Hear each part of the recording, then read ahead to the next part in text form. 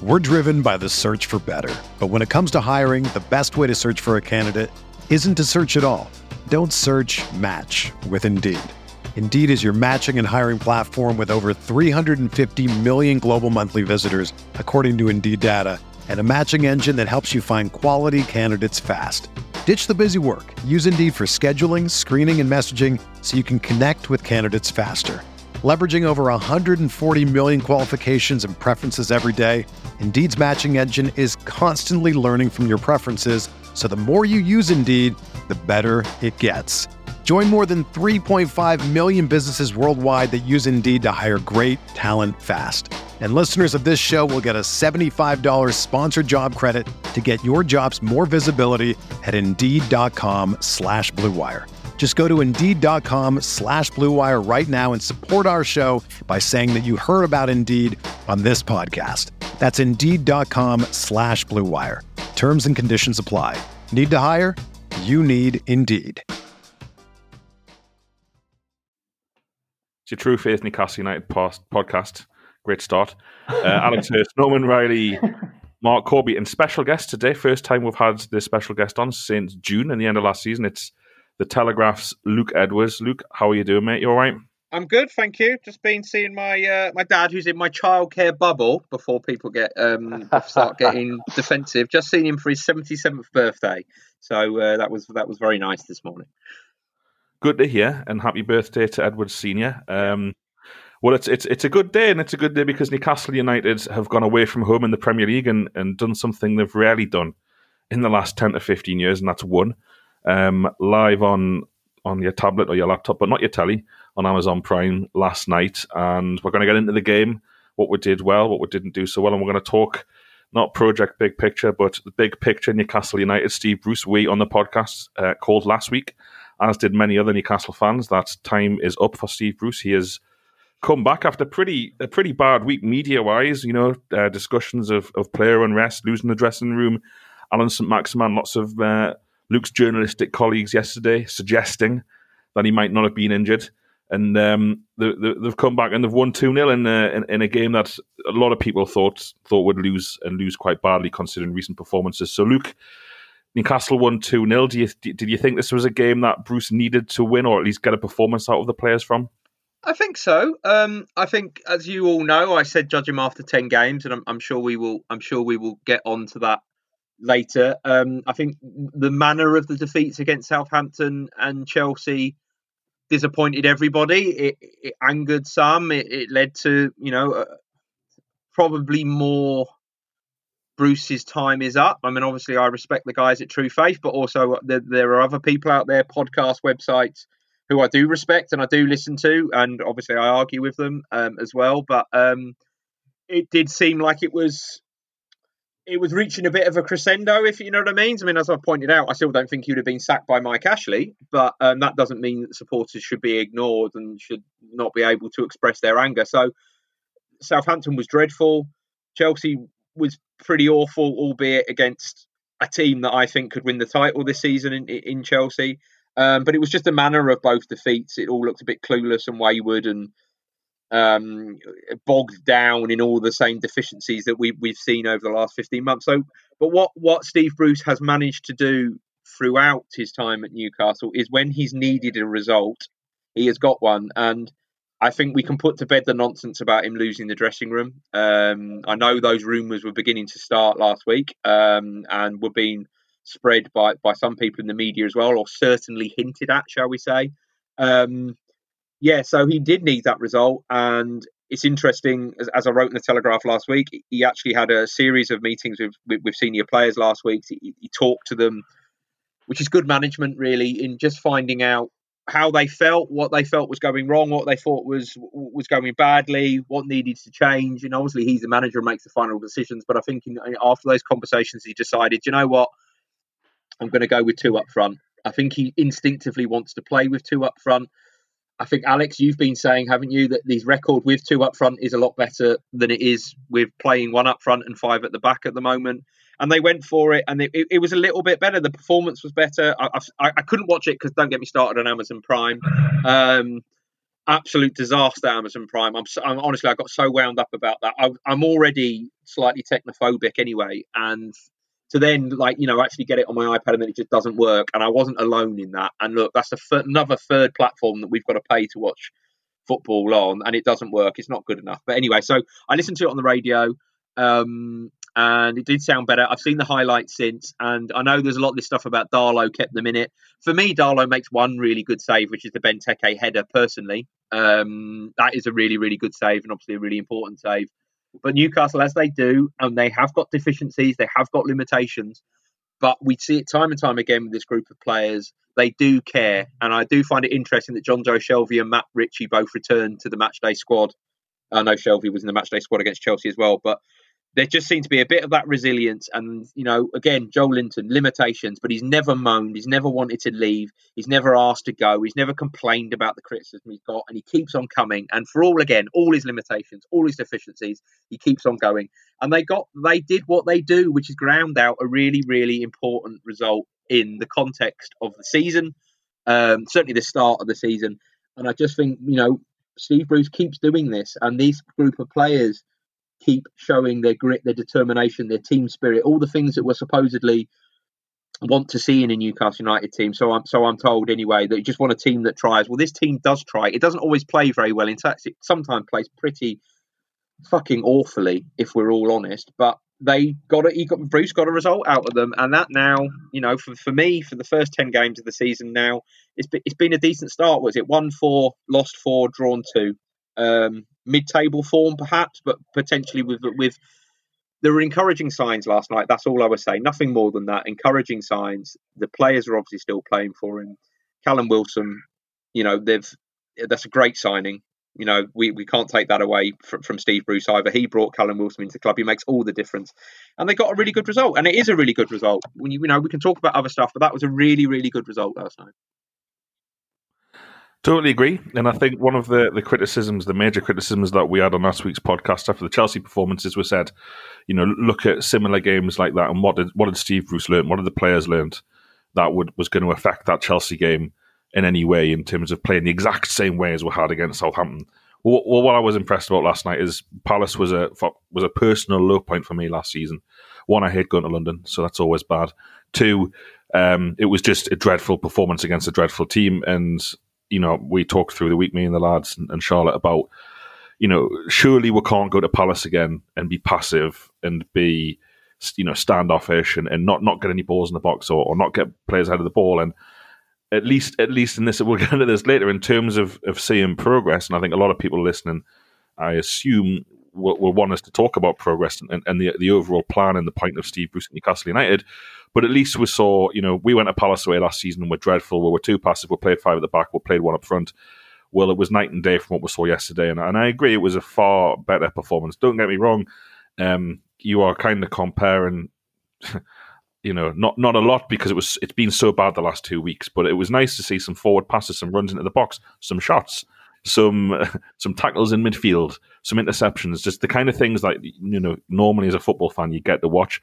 Mark, I'll bring you in because, again, you've been vocally critical of Steve Bruce on this show a lot, but you told me off air last night that you want to give credit where it's due for this one. Oh, absolutely.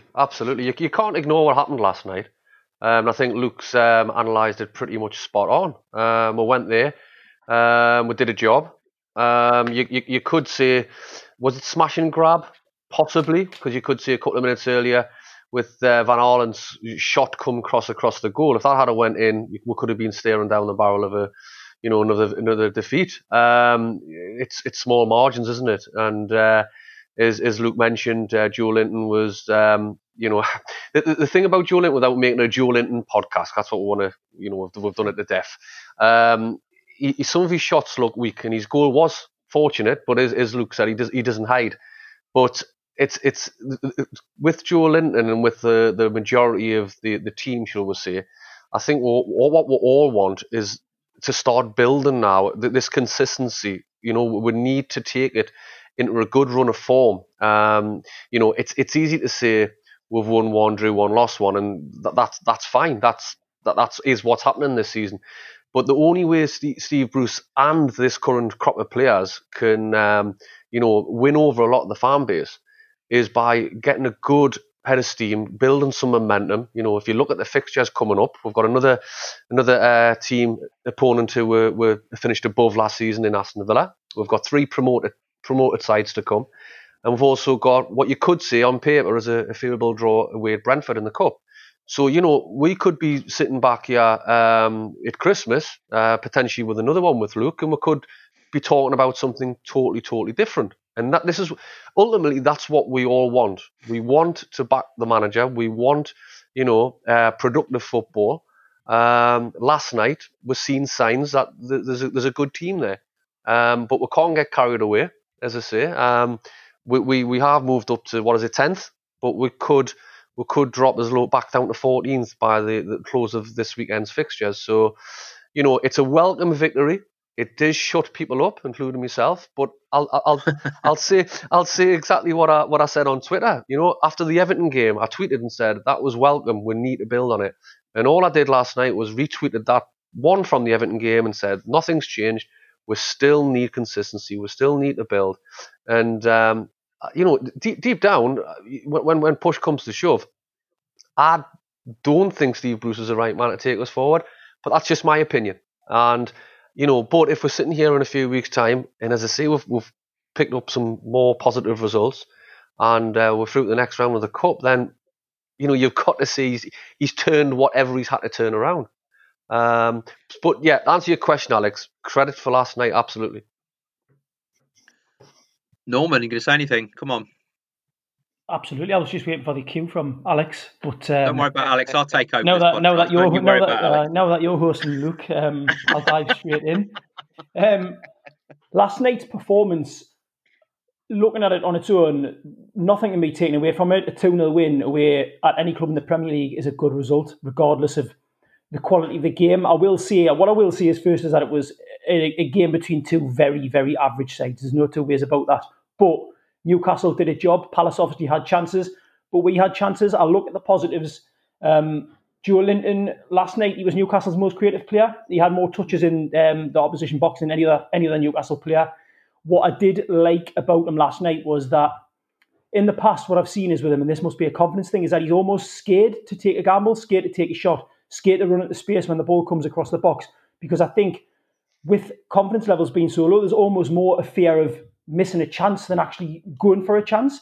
Whereas last night he took shots, and yes, they weren't necessarily powerful shots or accurate, but the fact that he was taking them and repeatedly taking them, that to me looked like a bit of a shift in how he's carrying himself on the pitch. And obviously towards the end he got a goal. Yes, it was deflected, but it doesn't matter if you're playing up front, the ball's in the back of the net, you've done your job. Yeah, and a great assist. And that great assist from Callum Wilson as well. I was just saying that, but you interrupted us, Luke. Sorry, Norman. Sorry. But it was an excellent assist. He was really good. A couple of other things I picked up on. Sean Longstaff last night had a really good game. Now, okay, he wasn't necessarily a huge driving force going forward in these fluid attacking movements, but what he did was he made more interceptions than any other Newcastle player, and he had the highest pass completion rate of any other player, 91%. Now, okay, that might just be, a side-based pass, a lay off to a fullback, but it doesn't matter what it is it's maintaining possession, it's turning possession over, it's what you need from a midfielder who's kind of playing an almost box-to-box role. I thought Fernandes and Clark played well at centre-half. I thought that they combined pretty well. Oh, yes, Palace didn't create much, but I still thought they were relatively solid. And obviously Darlow had a good game. And even Shelvey, who, I'm quite critical of at times, I thought him coming back in the side last night gave us a dimension that we've lacked for the last couple of games. You only miss Shelvey. You only realise what Shelvey does sometimes when he's not in the team, if that makes sense. He'll go and receive the ball off the defenders, and he does look to go forward with his passes, and they haven't got another central midfielder who can do that, which I agree with Shelvey. He annoys me incredibly, but he has got something that the other midfielders don't, and he does add something to the way the team plays when he's in the team. So it's just one of those weird ones. It's just one of those infuriating players. Well, out of the centre midfielders that we've got, he's the most creative one. I think with Shelvey, what you said there is true, but also to flip it around, he's one of those players who gets better when he's not available. We hold him up to be some sort of outrageous answer to every question, but actually he's just an okay centre midfielder who, when he's in the Newcastle side, tends to improve it. But either way, there were a lot of positives last night, and it's the thing is, it's difficult to get too excited because, as Luke mentioned in his opening talk there, and I agree with virtually everything you said. The thing with Newcastle is under Bruce, we do get these results, and it's almost a case of, right, okay, we've had a good performance against Palace, but literally, I've got absolutely zero idea of what we're going to get next, and I think we'll get into this in the conversation. That kind of ties into this, this word that's thrown around a lot in terms of identity of the team. But last night on its own, can't grumble at all. Grumble. There you go. There's the word.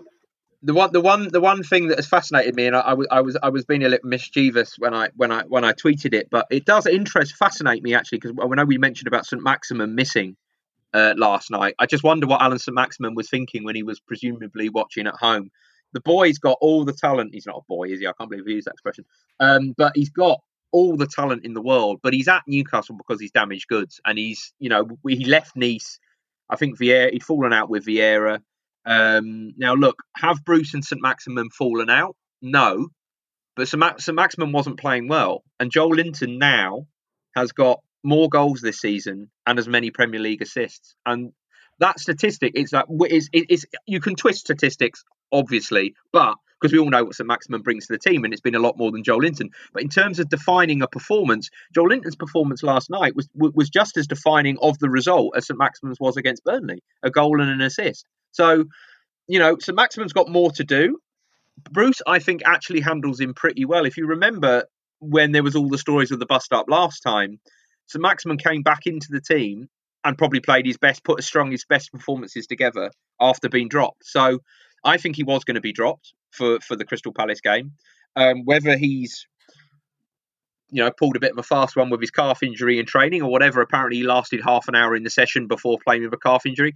So Maximin's been taken off in virtually every single game this season, and he has done nothing really since the Burnley game, since he got his new contract. Now, that's up to Steve Bruce's manager to manage, I am going to say, somebody whose track record and the reputation he came with from Nice is difficult.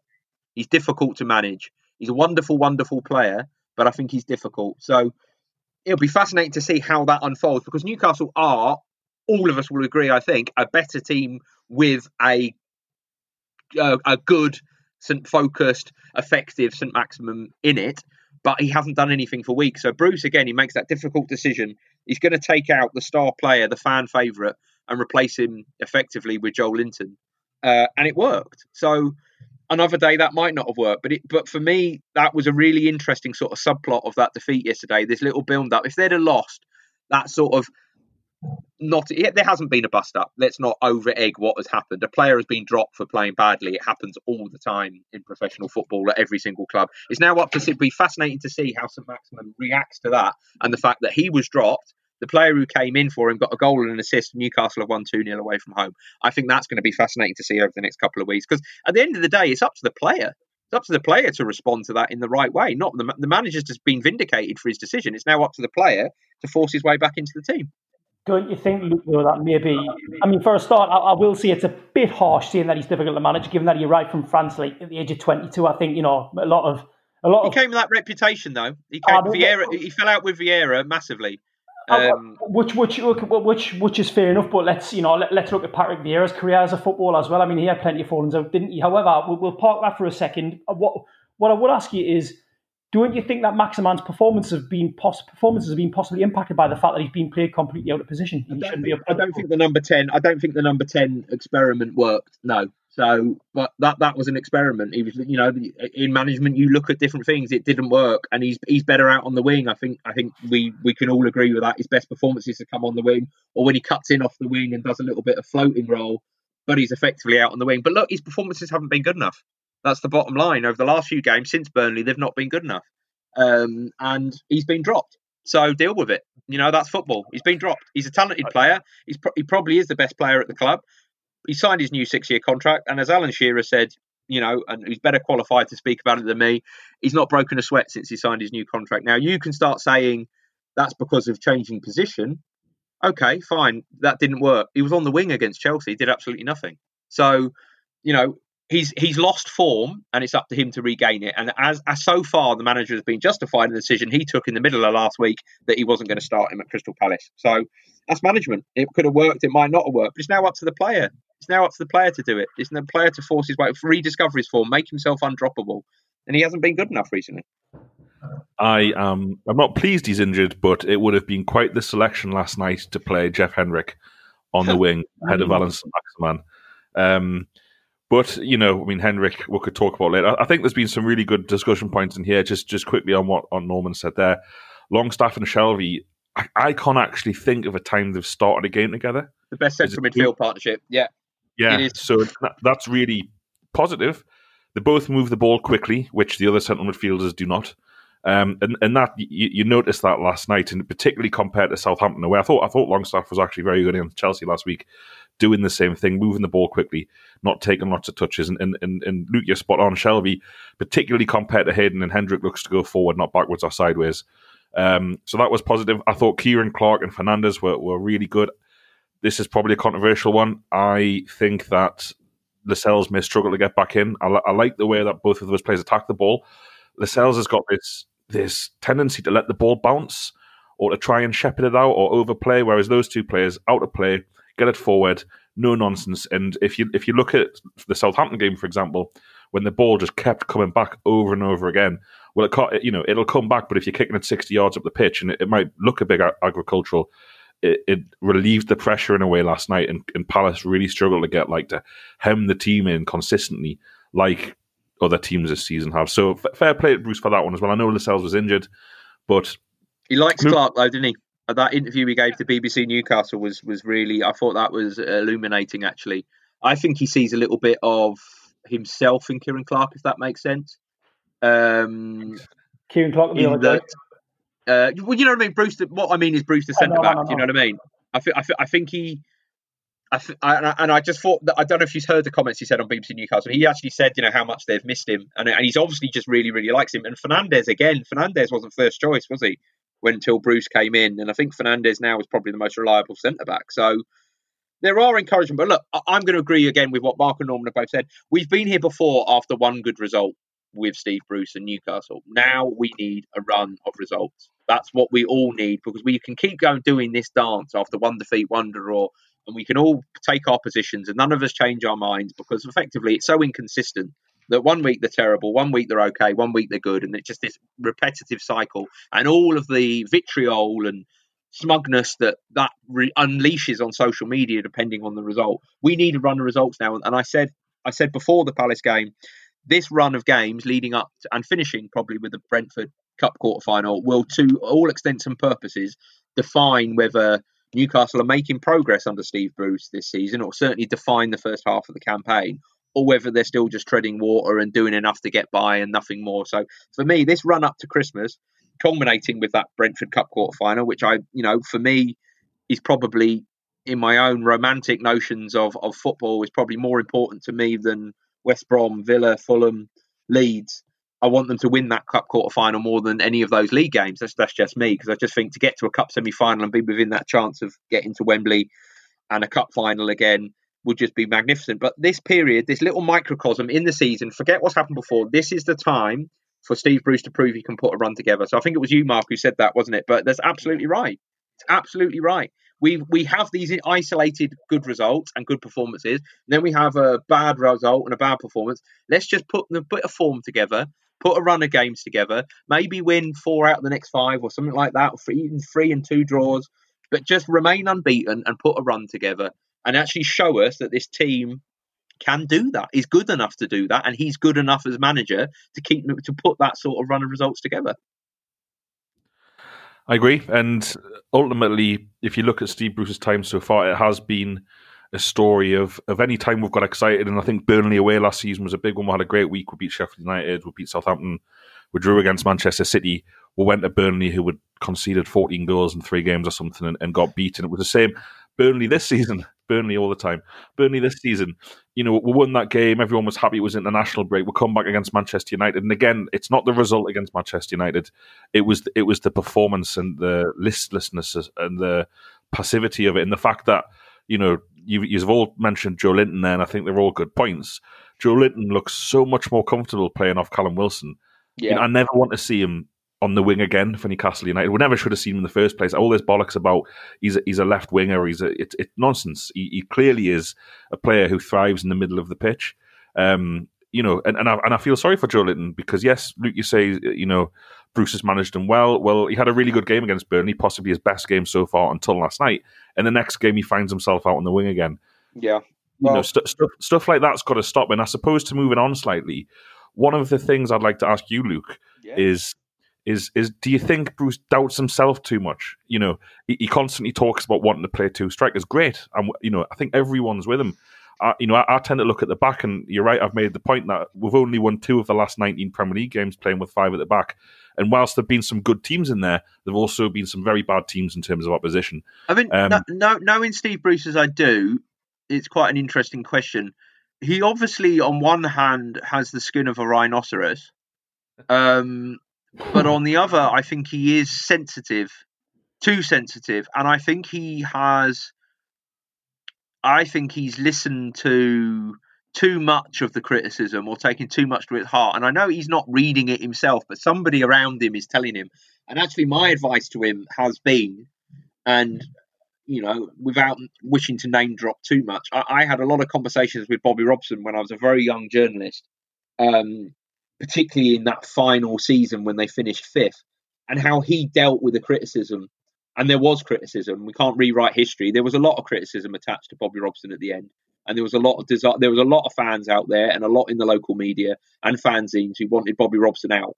Now, that still annoys me to this day, but I know how he dealt with that criticism and the way he shielded the players from it, and he made the training ground oblivious to it, if that makes sense. So I think Bruce needs to do more of that, and I think you're right. I think he has that. I think he's got caught in this kind of wanting to transition to an attacking team and then getting worried about being spanked. And he sort of got caught in this sort of halfway house, not entirely sure which way he wanted to go. And I actually think this week, he actually just thought, fuck it, I'm going to go and play with 2 up front because that's what I want to do. And if we lose and I get battered, fuck it. This is what I want to do. And he got his reward for that. And I think they now have to stick with this for a while, with this run of games. Just stick with a settled system and play it and see what that yields and see whether that puts the run together. Because they look better with 2 up front. They look better, even if you want to call it a 4-4-2. 4-4-2 isn't a swear word in football. It's not. It's just because it's become outdated, supposedly, and unfashionable as a tactic. It's actually not that bad, because actually against 4-2-3-1, it matches up really well against it.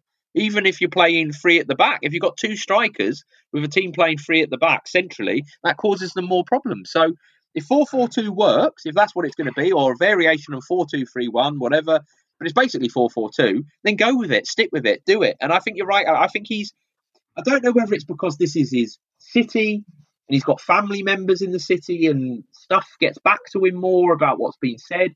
I think he's been hurt by it in a way that he almost shouldn't be as a manager, and to actually just be that little bit stronger to do what he wants to do. And if that works, fine. If it doesn't work, fine. But manage it how he wants to manage it. Play how he wants to play. And stop listening so much to what's been said and the criticism about performances, style, identity, all these buzzwords. What's your football philosophy is a fucking phrase I can't stand. But stop worrying about that and just play the game how you want to play it. And I think they did that against Palace. They've done it against Everton. But just stick with this for a while and stop. Look, you're going to get criticism as a Newcastle manager.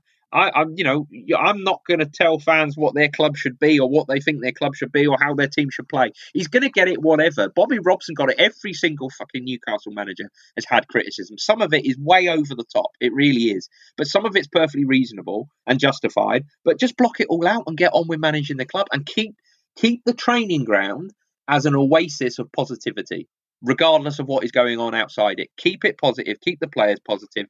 And that, for me, the best Newcastle managers have always managed to do that. If you look at Keegan, if you look at Robson, if you look at Benitez was even keel all the way through. Robson was even keel all the way through. Keegan was a little bit more emotional, but they blocked out the noise. And I know people think when I'm saying noise, I'm being dismissive. I'm not being dismissive. It's just a fact. There is a lot of noise around Newcastle because they're a club that people are very, very passionate about in the fan base, and it means a lot to people. But with that, as Steve Harper has called it, it does tend to be a bit bipolar.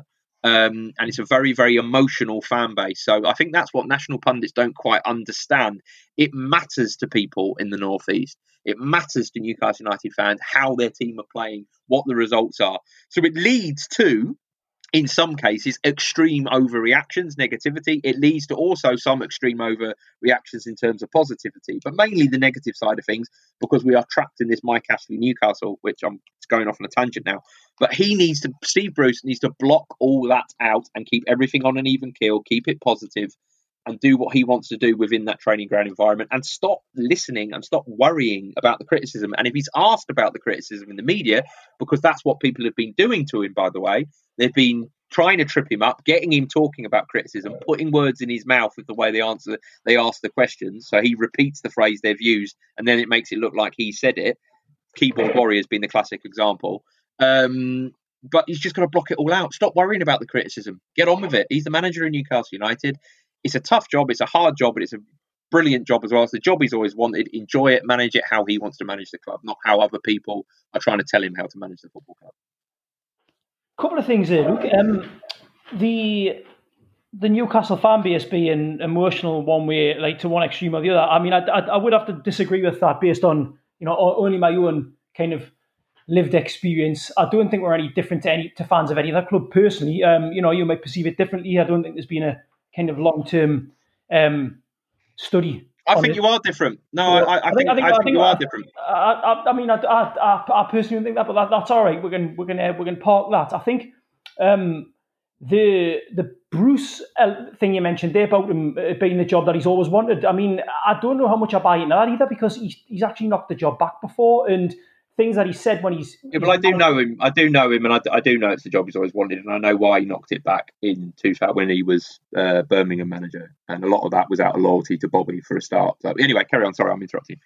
No, I mean that's a fair point. I just, I guess the decisions that he's made across the course of his career don't suggest to me somebody who's actually really wanted the Newcastle job. But again, as I say, I might be wrong, and you know him better, obviously. The other thing is this transition to attacking football you mentioned.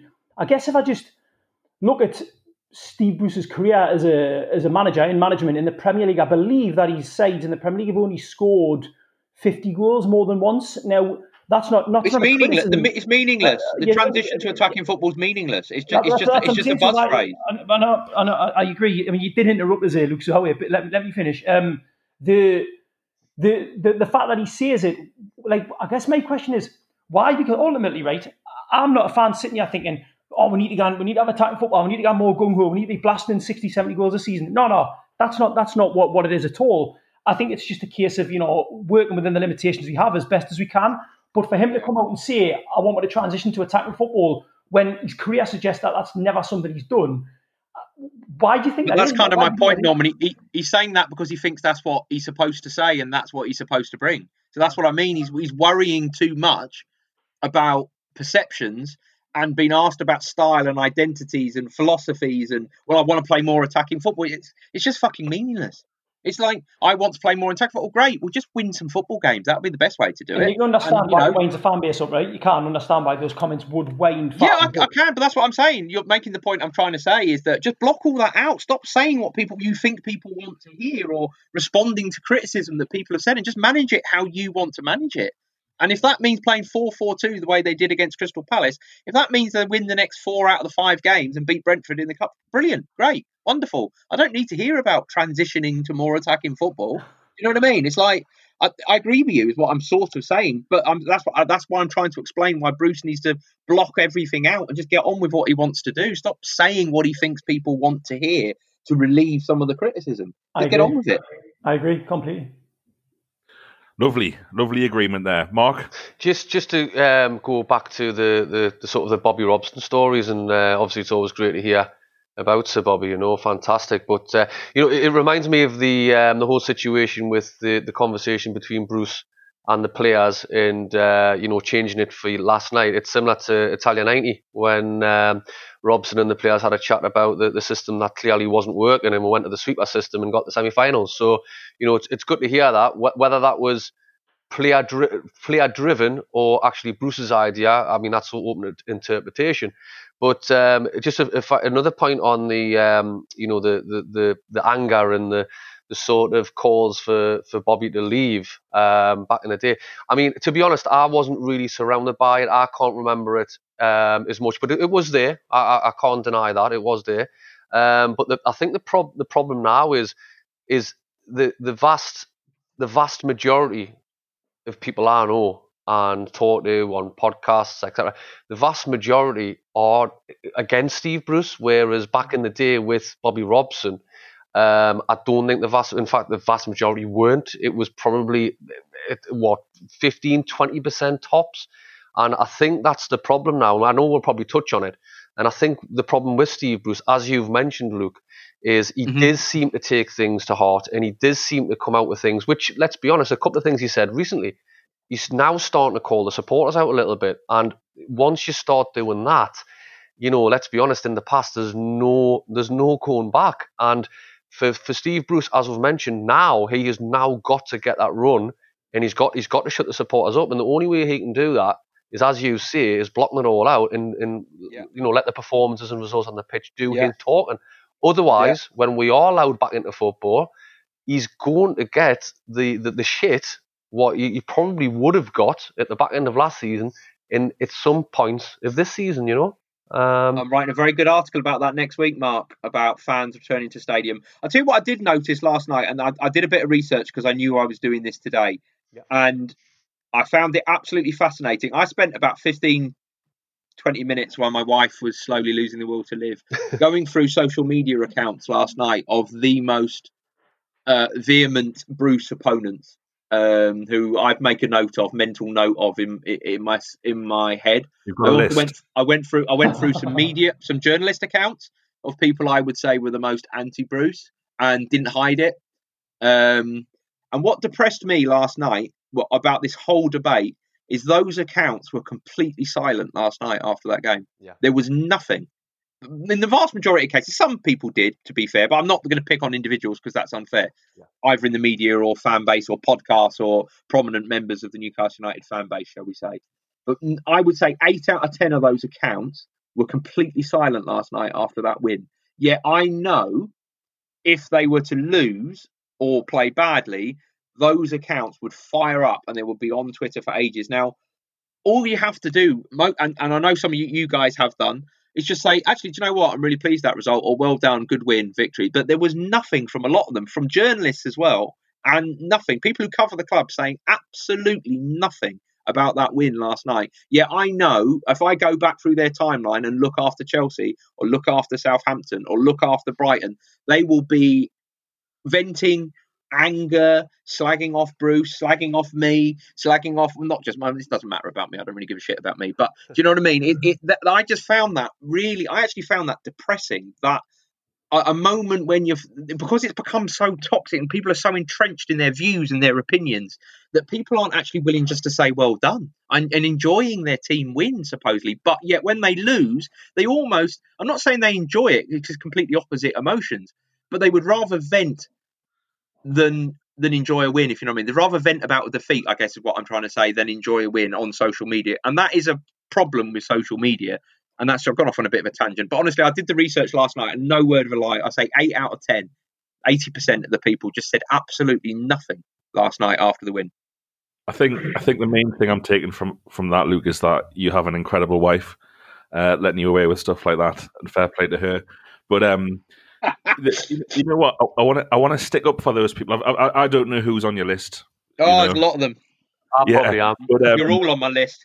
You're miserable. but what I will say is last night, mate. And you're right. You know, I we do this podcast every week, and I agree with what you said earlier in the show, and I've said it on the podcast, so listeners will know, and have heard me say this before. I don't like doing the kind of win a game. Well done, lads. Callum Wilson's great. Excellent. Lose a game. He needs sacked. It's not healthy. It's not good for anybody to be up and down as much as we are as a football club. So my overall view on Steve Bruce hasn't changed. But what I have said consistently, and Norman and Mark are the same, that we are desperate for him to prove us wrong. I want nothing more than for me to be doing podcasts saying, God, I got that wrong. He's a great manager. He's done a fantastic job.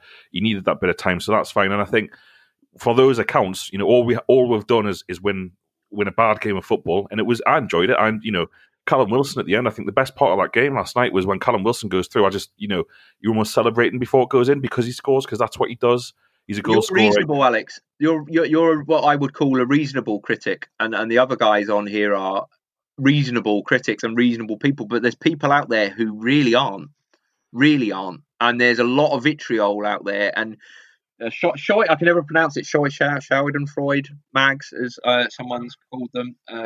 There is a bit too much of that going on, in my opinion. Anyway, I want to go on to another point here. Right, we talk about progress. That's what we want to talk about. Has there been progress? You wanted me to say about the first 10 games of the season, right?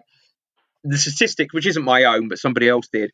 There's only once in the last 10 years have Newcastle collected more points after 10 games than Newcastle have this season. So, I'm going to say there are small signs of progress this season based on the point we've reached in the season after 10 games. A lot of work still to do. And we're going to go round in circles, but we're going to talk about the run of games coming up. But for me, do you agree there are small signs, if only on results, of progress being made compared to, you compare Newcastle in a microcosm to the last 10 seasons in the Premier League? It's a good question. I've got an answer, but Norman, you got your hand up first, so go for it, mate. It is a good question. If what you've just said is true, and I've got no reason not to believe you, then after 10 games, we have got more points than we have in other seasons, so that's great. Whether or not that's... And in the cup quarter final. We've progressed in points. We're in a cup quarter final. We've progressed, the glittering run to the quarter final we've had, but yes, we are in a quarter final. In terms of points, then yes, there has been progress because we've got more points, so that is progress in the points-wise. But in terms of actual progress based on the team since Steve Bruce took over, and I'm bringing the work in progress element to it here. Just a couple of things. I think that Bruce took over a team that was on its way to be an established mid-table side in the Premier League and was on an upward trajectory based on how the second half of the 2018-19 season panned out. And I believe there's been quite a bit of investment, 100 odd million, 110 million. I know that obviously a couple of those signings coming in weren't Bruce's by choice, but there has been investment there. So you could argue that the squad is stronger than it was when the previous manager left. And we're still at the moment, at best, I think, mid-table side. At best, that's what we are. So I don't think there's been any progress overall. I think we've either regressed in certain elements or at best we've stagnated. Obviously, the end of the season will give us the answer to that question, really. And the other thing is, I'd like to ask you, Luke, how you would conceptualise a work in progress and when it's no longer a work in progress. Well, I had this very same conversation with George Colkin last night. As you know, George and I are incredibly different, but also very close friends. And the work in progress thing, look, when we talk about, and George put this in his piece, which I know we got a lot of praise for, and I know you all loved it, and George does that very, very well. But when George talks about he's been backed 100 million, right? Steve Bruce. Okay, the club have spent 100 million, but Steve Bruce has not been backed with 100 million pounds. That first summer, and I know he came in and said, I take ownership of these signings and blah, blah, blah, blah. Yes, he said, what else could he say? He came in 3 weeks for the season. He's had one summer transfer window to recruit permanent players, and he spent £35 million, which is the lowest spend Newcastle have made, I think, in a summer window. And I can't tell you the years. I'm sure someone maybe who listens to this could go through and maybe try and prove me wrong. I think that's the lowest spend, not net spend, but the lowest spend on players, I think, there has been in a summer window. So the work in progress is a phrase that has annoyed people, but how quickly do you think there's going to be progress this season? When we boil it down into, we are 10 games into the season, I will judge them again in another 10-game block, another 10-game block after that, and another 10-game block after that. I think we will know more about whether this team has progressed in another 10 games, to be honest, and probably another 10 games after that. We'll see where they finish. I think there are small signs of progress in terms of the wins against Burnley, Everton, who else they've beaten? West Ham, first game of the season, and last night, for there to be small signs of progress. But I agree with you, some of the football is turgid, and ultimately that has to improve over a consistent and prolonged period of time for me to say and argue seriously with you that there is progress being made. I actually agree. I think there are small signs of progress, but not enough. But I also think it's still very, very early in the season with this new group of the players he's brought in. Fraser's never been fit, which we always knew was going to be a concern, having not played since March. But they brought in Callum Wilson, wonderful signing. That is progress. They've made progress in the recruitment this summer, I think, for sure.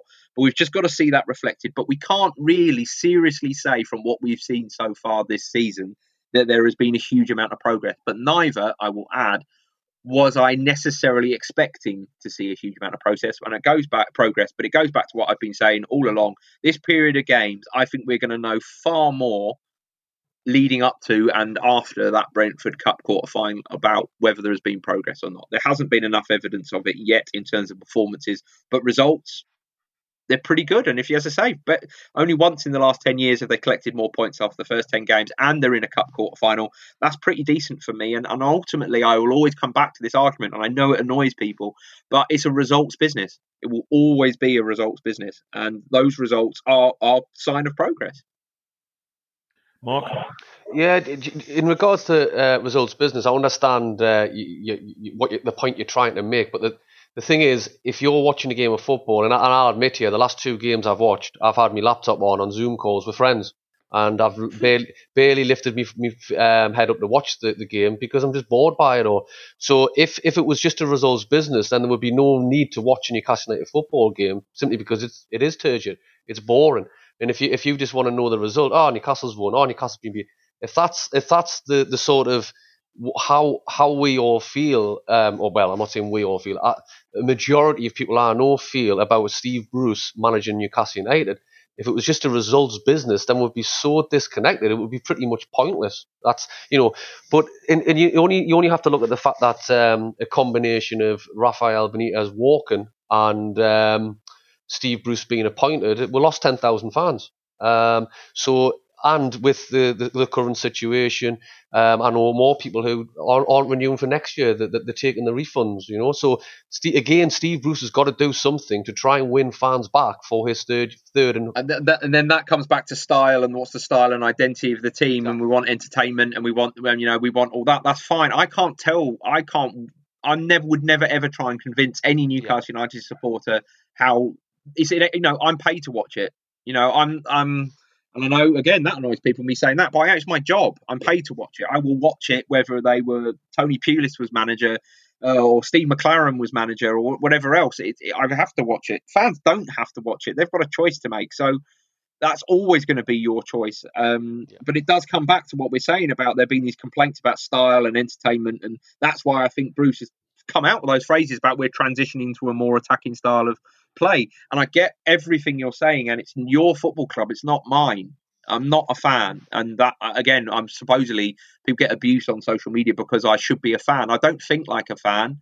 I am a fan of the city, and I'm married to a Newcastle United fan, and I have lots and lots of friends who are Newcastle United fans, so of course I have an emotional interest in it as well.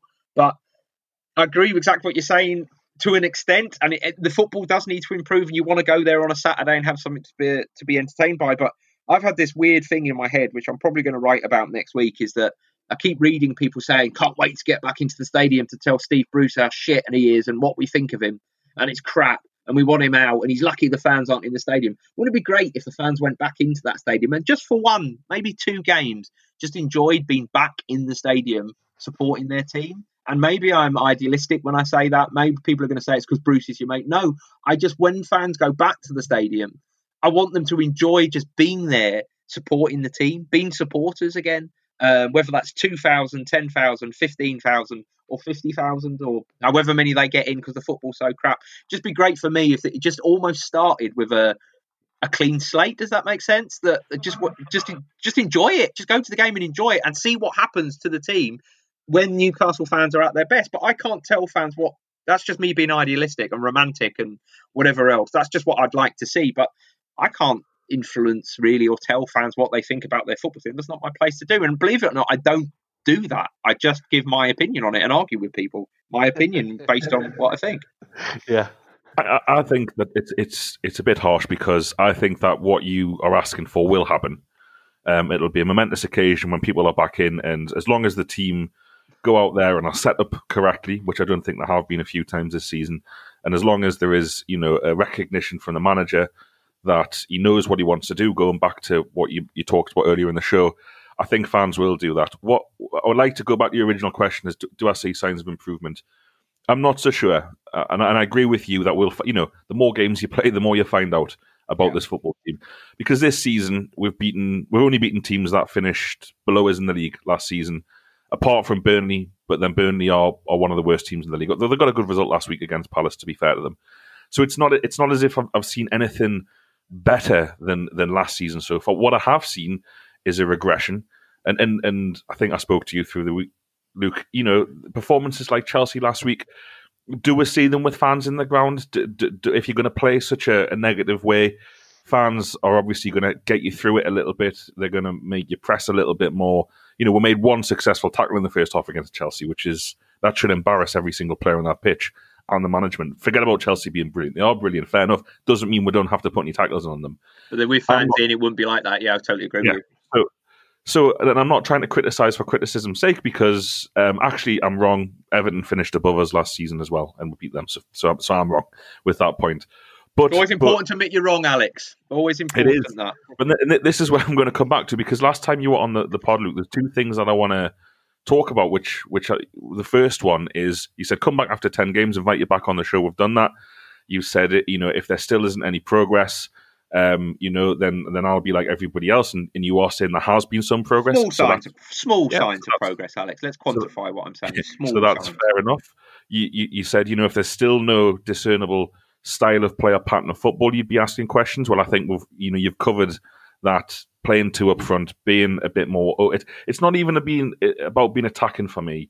It's about contesting the middle of the pitch and being in the game almost, not being subservient. Yeah, not being passive. It's not about attacking. But what I really want to ask you about for the last podcast, and you've talked about this completely, unless you've read my mind, you've offered this up on Twitter today about some of the players Bruce wanted. You said on the last podcast you were here that Bruce turned down Jared Bowen for 20 million because he wanted to keep that money for the summer, and you said to us that he thought he was going to get 60 to 70 million pounds to spend. And you've already referenced in the show that it's one of the lowest net spends in Ashley's tenure, which is true. So what happened, and does he feel like he's been fucked over like so many of his predecessors were before him? I have addressed this on Twitter. You're right, Alex, and it fascinates me this because I was asked by somebody else the other day, what is the biggest mistake of Mike Ashley's tenure as Newcastle United manager? And I said, it wasn't Rafa Benitez leaving the summer he left, because I still believe Rafa, and we don't need to go into this again because it's tedious, but I think Rafa was a bit disingenuous about the reasons he left, blah, blah, blah, blah, blah. The biggest mistake Mike Ashley made was the summer beforehand when Rafa wouldn't sign the new contract and he withheld money and repaid his loans back to himself, rather than put that money into the transfer kitty. That for me was the summer when it all went wrong with Rafa, and it was the biggest mistake Mike Ashley's made as Newcastle owner. So I'll get that out there first now. But Rafa was a master of, when there was blame or when the team played badly, like when they didn't win any of their first 10 games, he would always instinctively and skillfully direct the blame upwards for what the team was, and he did that superbly, and he was pushing against an open door, and that's great. And this isn't me slagging off Rafa, because he was right, because he got shafted that summer. Do you remember the one when he said if he didn't sign his new contract, he could only have 35 million? That was effectively what he was told, while Mike Ashley took 30 million pounds back out in loans. So he was shafted that summer. Now, Bruce this summer had a good week in the transfer window, and he was listened to. Now, Rafa went into every recruitment meeting like it was a conflict. Rightly or wrongly, he went in like it was a conflict, and it was a war footing, and he was demanding stuff, and if he didn't get it, he was in a mood, and he would talk about it publicly. And He still got shafted, by the way. He ended up getting shafted, but the tension existed before that summer and it existed after that summer. Now, Steve Bruce didn't go into those same recruitment meetings like it was a conflict, and that was quite skillful in a way, and that's why he got Callum Wilson, who was turned down as a Rafa Benitez signing 3 years earlier. He got Callum Wilson when he was 3 years older because he took that approach. But what effectively happened was he got those players and was very pleased with what they'd done. He then parroted that line in public, I'm delighted with what we've done. But I know behind the scenes, he still wanted a centre-back and he still wanted a central midfielder, a box-to-box driving central midfielder. And he wanted Ross Barkley. And he believed he could have got Ross Barkley. But he was told there was no money to do it. Because what happened to that money that he kept back in January was the money that they spent in the summer, the money he didn't spend in January when he didn't sign Jared Bowen. And he didn't get anything else. That other money the TV money effectively went to covering the costs of COVID. And he never saw any of it. So when he tried to get Ross Barkley, when he tried to get another centre-back, when he tried to get Ruben Loftus-Cheek on loan, he was told no because there's no money. Now, I think we'd all agree if Ross Barkley had turned up in the summer and was in that Newcastle team, they will be better. Now, should Bruce, I'm going to ask you guys this as well, because you're asking me, should Bruce have complained and kicked up a fuss in public and complained about what he didn't get? Or was he right to say, I've got kind of what I wanted, or I got 50% of what I wanted, 70% of what I wanted in the players we brought in and recruited well. But he didn't do any of that in public. Now, my worry is he won't be rewarded for that by Ashley in January, or even next summer if he's still there. And then he'll be in exactly the same position. What you would like to think is that Mike Ashley and Lee Charnley look at it and go, do you know what? This manager's working with us. But when he comes to us next time and says, we need this to kick on, I want to sign this player because he will do this to the team. I just hope they listen to him and don't revert to type, which is what we've seen for 13, well, how many bloody years it is now? 14 years. How many years is it? God, I've forgotten. Is it 14 years? Before Nearly 14 years. Nearly 14 years, Christ. 14 years of my life I'll never get back. And will they revert to type and just shaft him again in the transfer window? The history suggests to you, going back all the way through the Ashley recruitment years, the manager will get shafted in the end. Pardew tried to play the game. It's a little bit different. I think Bruce has got a bit more of an edge to him with Pardew, and I do know that Bruce did actually kick off in the summer, but it was all privately done. It wasn't done through the media, but he did kick off in the summer, and that's why they got the players they got. But is he going to get shafted again? Is Mike Ashley really going to care that Steve Bruce has effectively protected the club this summer? Or when it comes to saying, look, we need this player, if we're going to kick on to the next level, we need this player, is he going to get that? My fear is he'll end up being shafted like all the other managers were. And then he's played this kind of political game for really it's not going to benefit him at all. It's benefited Mike Ashley. I'll jump in. I don't know what Mark and Norm think, but yes, I'd agree with you that if you're going to be the manager and you're going to be here a long time, it makes sense to try and keep those relationships. However, unlike Benitez, I think Bruce has tried, I'm hearing this for the first time, what you're saying there. I didn't know that. But if you look at what Bruce has said publicly about the fans and about attacking football, it's almost like he didn't get Ross Barkley. So he has to play unbelievably passive football. And then after those games, rather than saying, yeah, didn't work that time, Jesus Christ, that was bad, we got away with it at Wolves and Spurs. But he said, well, we'd all like to play attacking football, wouldn't we? So he's still making those same representations that, he hasn't been backed, or he would love to play two strikers. We'd love to do this, but he can't. Mm. He's still whinging, essentially. So he is, but he's not doing it like Rafa from the winter window in that season in the Championship was when he wanted Andros Townsend for 80 grand a week and a £14 million transfer fee. He was from that moment. He would direct. He was always complaining he didn't get what he wanted in every window. Always. And it was the same. He wanted more players towards the end of every window. He went into every transfer deadline day saying, "I want more players. I want more players." And he did. I don't know if you will remember. I certainly do in the media because I like to sit through the press conferences and the off-the-record briefings afterwards. And he constantly did that. Bruce didn't go into the end of this transfer window complaining like that, did he? He didn't. He didn't directly tackle or criticise those above him at the football club. And it wasn't just about Ross Barkley. You know, that would have been the ideal signing, but Ross Barkley's on £250,000 a week, I believe. So it probably wasn't realistic. But he could have come out and said, I wanted Ross Barkley and I didn't get him. The club haven't backed me. He could have said all that. We could have said it off the record to us. And I'm revealing it now, and only because I've already also said it in print, that he did want those extra players. He did want another centre-back. He did want another central midfielder, but he didn't get them. Now, he will expect to get those players, if not in January. And they probably will make some loan signings, I would have thought, in January. But we'll see. Whether we might not have any money to do that. Who knows with Mike Ashley, who's legal action and trying to sell the club, blah, blah, blah, blah, blah, blah, blah, blah, blah. Whether he will actually free any money up. So, you know, we know moving into a January transfer window that Mike Ashley doesn't like spending unless he absolutely has to. He'll be looking at the table now and where they are, and he might just turn around to Steve Bruce and go, no, there's no money. Sorry, I'm trying to sell the club. I'm taking this legal action. It could be sold any minute. And, you know, my thoughts on that are it won't be, but we know that.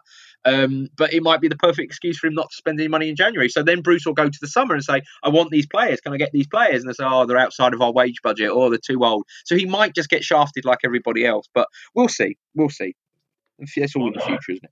Yeah, just a quick one in regards to the whole transfer business, and you know, it is a case of rinse and repeat under Mike Ashley. I think we all know that. We just don't know what card he's going to play and how much money anyone's going to get.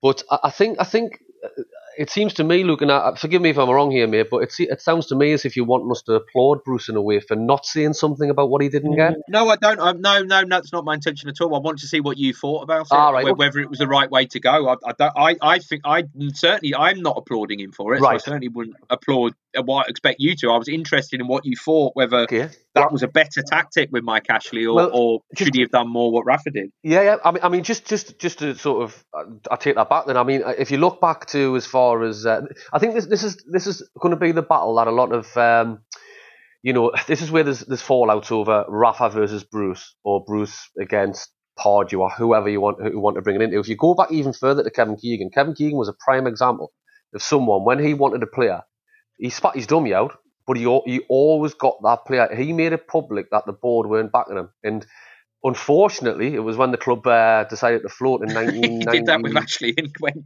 yeah, and that ended up him leaving because the board turned around and says, enough's enough, we'll give you enough silver, you haven't given the trophy, get on with it. And I think that the thing is, and again, you know, look, I can only take what I read and see or hear as a supporter. I haven't got the inside knowledge like you or Alex, even to an extent, get. But when I used to listen to Rafa Benitez, and when it used to go public and journalists used to speak on his behalf, he used to speak in fight as like he was a supporter. He knew what reinforcements we needed, and right or wrong, he made it public. So we were thinking, well, yes, it's blatantly obvious we don't need Joselu up front. He's not good enough. But, you know, and we knew we needed a 20-goal scorer. And brilliant, we've got Callum Wilson. I'll say this now, I'm absolutely ecstatic with Callum Wilson because he's the best striker we've seen probably since Demba Ba. He's phenomenal, but that's for another podcast. But I think the point I'm trying to make is, when the likes of Rafa did it and when Kevin Keegan did it, totally different ownership, I get that. But as a supporter, that's what you want to hear. And ultimately, it just seems to me as if that's going against Steve Bruce, because it just smells a little bit of lack of ambition by him. And I know deep down, look, Steve Bruce will want to win the quadruple at Newcastle United. And we would want any manager to do that. But I think the point I'm trying to make is unless we see that little bit of fight, again, going into his third and potentially final year of his contract, he's got to make the fans believe in him. And if he turned around and said in January, I'm pissed off now because yous have promised me money, yous know we need a better centre midfielder, we need another striker, and things like that. And until he starts making it obvious and working with the supporters, perhaps the supporters are always going to have that doubt about him. Maybe. Yeah. Difficult choice. No, it's a very interesting point. I don't disagree with you at all. It's just an interesting stance, yeah. Mark's just basically verbalised everything I wanted to say on that. He's absolutely bang on. And I think Bruce would actually gain more favour with the fans if he took a kind of leaf out of Benitez's and Keegan's book. You know, you think of Keegan actually back when Ashley employed him as a manager, and then he left within 3 games of the following season because, again, he'd been promised things that never came. And if Bruce basically publicly called out Ashley's lack of ambition, I think that would get him a more sympathetic hearing amongst fans. It certainly would with me, anyways. Absolutely. But, moving on from that, a question for you, Luke.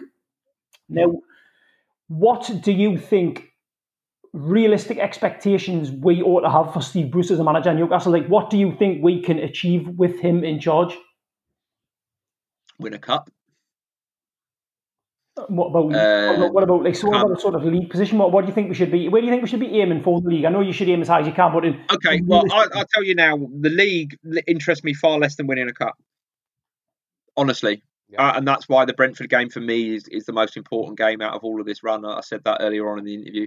I would much rather Newcastle won a cup and finish 15th in the league than finish 10th in the league and got knocked out in the 4th or 5th round of the cup. But that's just me. I would take that, Luke. I'd back you there. Absolutely. Yeah, and I think that's why the Brentford Cup game is so important.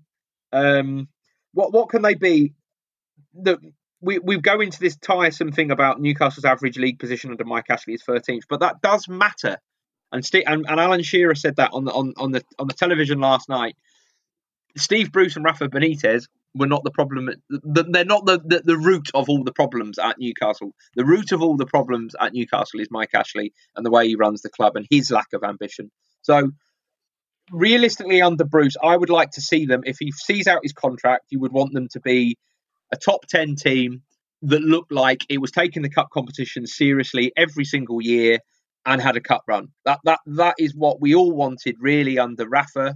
Realistically, certainly virtually under every manager, because until we get a change of ownership, the way football is at the minute, and this isn't trying to diminish what Newcastle can be, I have said consistently that Newcastle United are the last remaining Premier League club worth buying to turn them into a title challenging European playing football club. But realistically, with the budgets they have under Mike Ashley in the next 3 years in terms of progress, in an ideal world, Newcastle will finish in the top 10 upwards, maybe it might even take 11 for just argument's sake, but they would consistently get into the latter rounds of the cup competitions and would not be just starting every season thinking, oh, we just want to stay up. Okay. But I would like them to be looking upwards and challenging, thinking, do you know what? If we have a really good season, we might have a chance of, an outside chance of a European Cup run. Whether that's going to happen in the next, what we're talking 18 months now under Bruce's contract, I don't know. But I think he needs to get them into the top 10.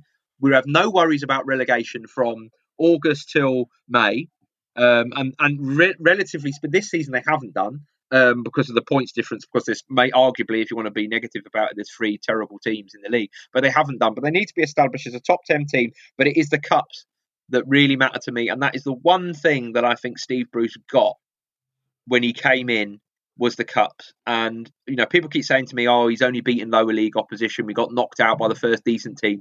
Do you know the people who say that, Alex? And you said that, and I did have a bit of a go at you about it. You sound like Pardew. You sound like Rafa Benitez. You sound like all those managers who came in and tossed off the FA Cup because he said there's no point doing it because as soon as you play against someone good, you get beaten. The big boys always win it. It was that defeatist, negative attitude that Mike Ashley had for the cup competition. So, yes, they've been pushed by League One and League Two clubs, but they've still got to 2 cup quarterfinals.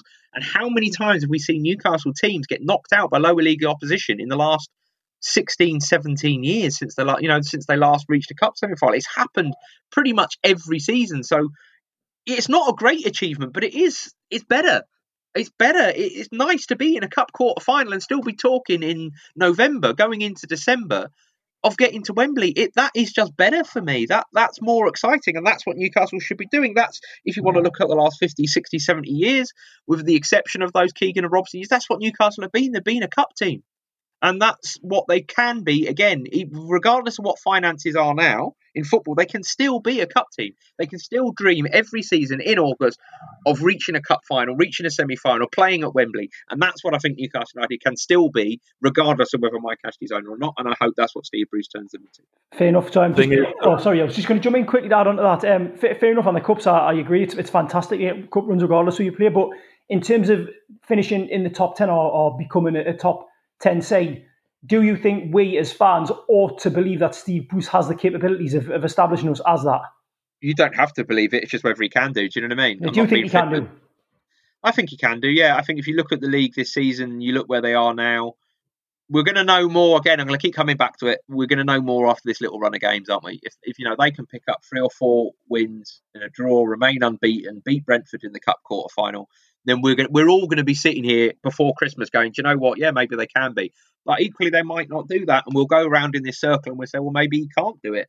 But I think they can do. I think they can finish. I think they can probably finish 10th. I think they can finish higher this season than they did last year, and I think they have to finish higher than they did last year in the league.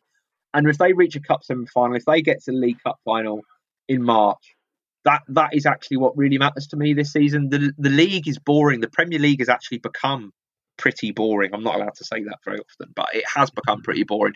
And then what you would hope is you'd hope that once you're in the top 10, you would build again and you would make that next step. But you have to have those solid, I think, mid-table aspirations.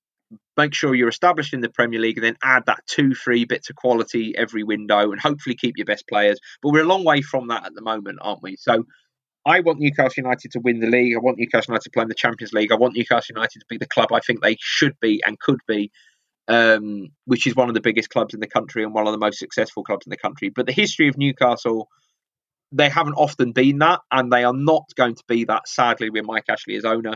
So hopefully we get new owners, and then we'll worry about all the the next league. But for now, I think Steve Bruce can make them finish higher than last year in the league. Yes, to answer your question. That's fair enough, and I think that's a good answer, Luke. One thing I will come back at you with is, the cup thing's a great point in it, and I agree with it. And I care. I went to Rochdale last season. I went to West Brom. I was more enthused by that cup run than most of the league campaign. My issue is, if you're going to be a cup team, you can't just toss off games like you did against Manchester City. Yeah, but Man City was just awful. Imagine what that game would have been like with fans, Alex. That game was the most depressing. That was the most depressing example of lockdown football. And George is exactly the same as me. That I hated that game. I absolutely hated it. And there is no way Newcastle would have been passive with supporters in it. It was a training game, and it absolutely suited Manchester City. I know what you're saying about being passive, but it wasn't the cup quarter final that should have been. And all 3 of you know that. You know what that stadium would have been like with fans in it. And you know what Man City had been got at, and they had been rattled, and they had been upset by St James's Park at its best fairly frequently, lost under Benitez, drew 2-2 with Newcastle under Bruce in their last 2 visits. And that game was awful. It was the most depressing example of behind closed doors lockdown football I've done. And I actually wrote afterwards, if this is what the FA Cup's going to be like next season, don't bother. Because it was just not what it should have been. So I take your point, Alex, but it wasn't what that Newcastle team would have been, and that performance would have been, and that occasion would have been if fans had been here. The City would have been absolutely jumping that day, absolutely jumping. And I had to turn up and watch it in fucking training ground conditions and just watch Man City waltz around, pass the ball, Newcastle try and soak up some pressure. Gale missed that huge chance, of course, didn't he, at 1-0.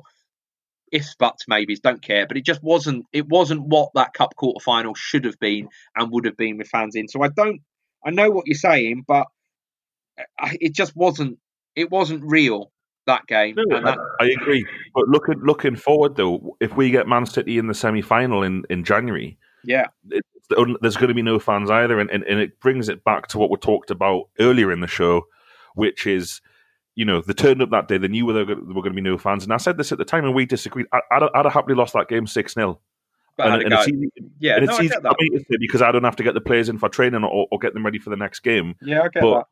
That is the point of the cup, and it brings it back to that. If we're going to agree that Steve Bruce wants to play with 2 strikers and wants to have a bit of a go, and this is, to your question, what Norman asked you, I'm all right with being, let's say we end this weekend 14th in the league again because the 3 teams below are all better than us and they're probably going to win. I'm all right with being 14th. Well, I'm not all right, but under Mike Ashley, I can accept that. Like you say, Luke, we'll have a tilt at the top 10. Let's be much better than the relegated sides. But if I go and see us score 3 or 4 a couple of times a year, be nice. Then I'm all right with that. Yeah. But for the majority, isn't that? It's this kind of look over your shoulder. We went to Man City last season away from home a couple of weeks after that, and we got beat 5-0. And this is the thing. It was more lockdown football, Alex. They were already safe. It's kind of they were, but if you're gonna go, but we did it last week against Chelsea. We did it against Southampton. If you're gonna go to these places and get spanked anyway, we're going around the houses here because we've said it already. Bruce, for me, to answer the original question, Norman's question, which he asked you about what do we think is realistic under this manager, I think it's realistic to expect him to have learnt from the past couple of weeks, from this season so far. Actually, when he sets his team up to be passive, it goes badly. And if we go to Brentford and we get beat 2-1 because Brentford are brilliant and we miss chances, I am okay with that. Brentford are a decent. I know they're in the league below, but they're a good team with a good manager. Yeah. And you're right, these next 4 or 5 games define his reign. He, and I appreciate he speaks to you, he speaks to George, he speaks to other people. He needs to learn himself that being Newcastle United manager isn't, I think, this kind of hard job which he sometimes makes it out to be. Mark, Norman, I don't want to put words in your mouth, but you'll agree, if we see this team go to Villa next weekend, and they don't have to have all the ball, they don't have to go gung-ho, but you know what, if we get beat 2-0 at Villa, and Villa play well, and they've had some good results, we can live with it. We're not going to come on the podcast every week on Twitter and say, fucking Bruce, he's hopeless. If we go and see... If we see some sort of intent, and that's the key word, intent, and we've gone on way too long here because we've done an hour and 15 minutes. Did I tell you the story when the 0-0 draw against Norwich last season? Did I tell you the story about what I said to Steve Bruce after that? No. Yeah. Please do. I said I can't fucking watch that anymore. I can't. No, I said seriously, I can't fucking watch that anymore. And he just said, I know. So I agree. I agree with you. That Man City, I hope that is a learning curve. But you have to remember as well, going into that, it just wasn't real. But they had beaten Chelsea, they had beaten Man U, they had drawn 2-2 with Man City playing that way. But I just think without the fans there to make it less passive, when you're going to be a low block, to use current phraseology.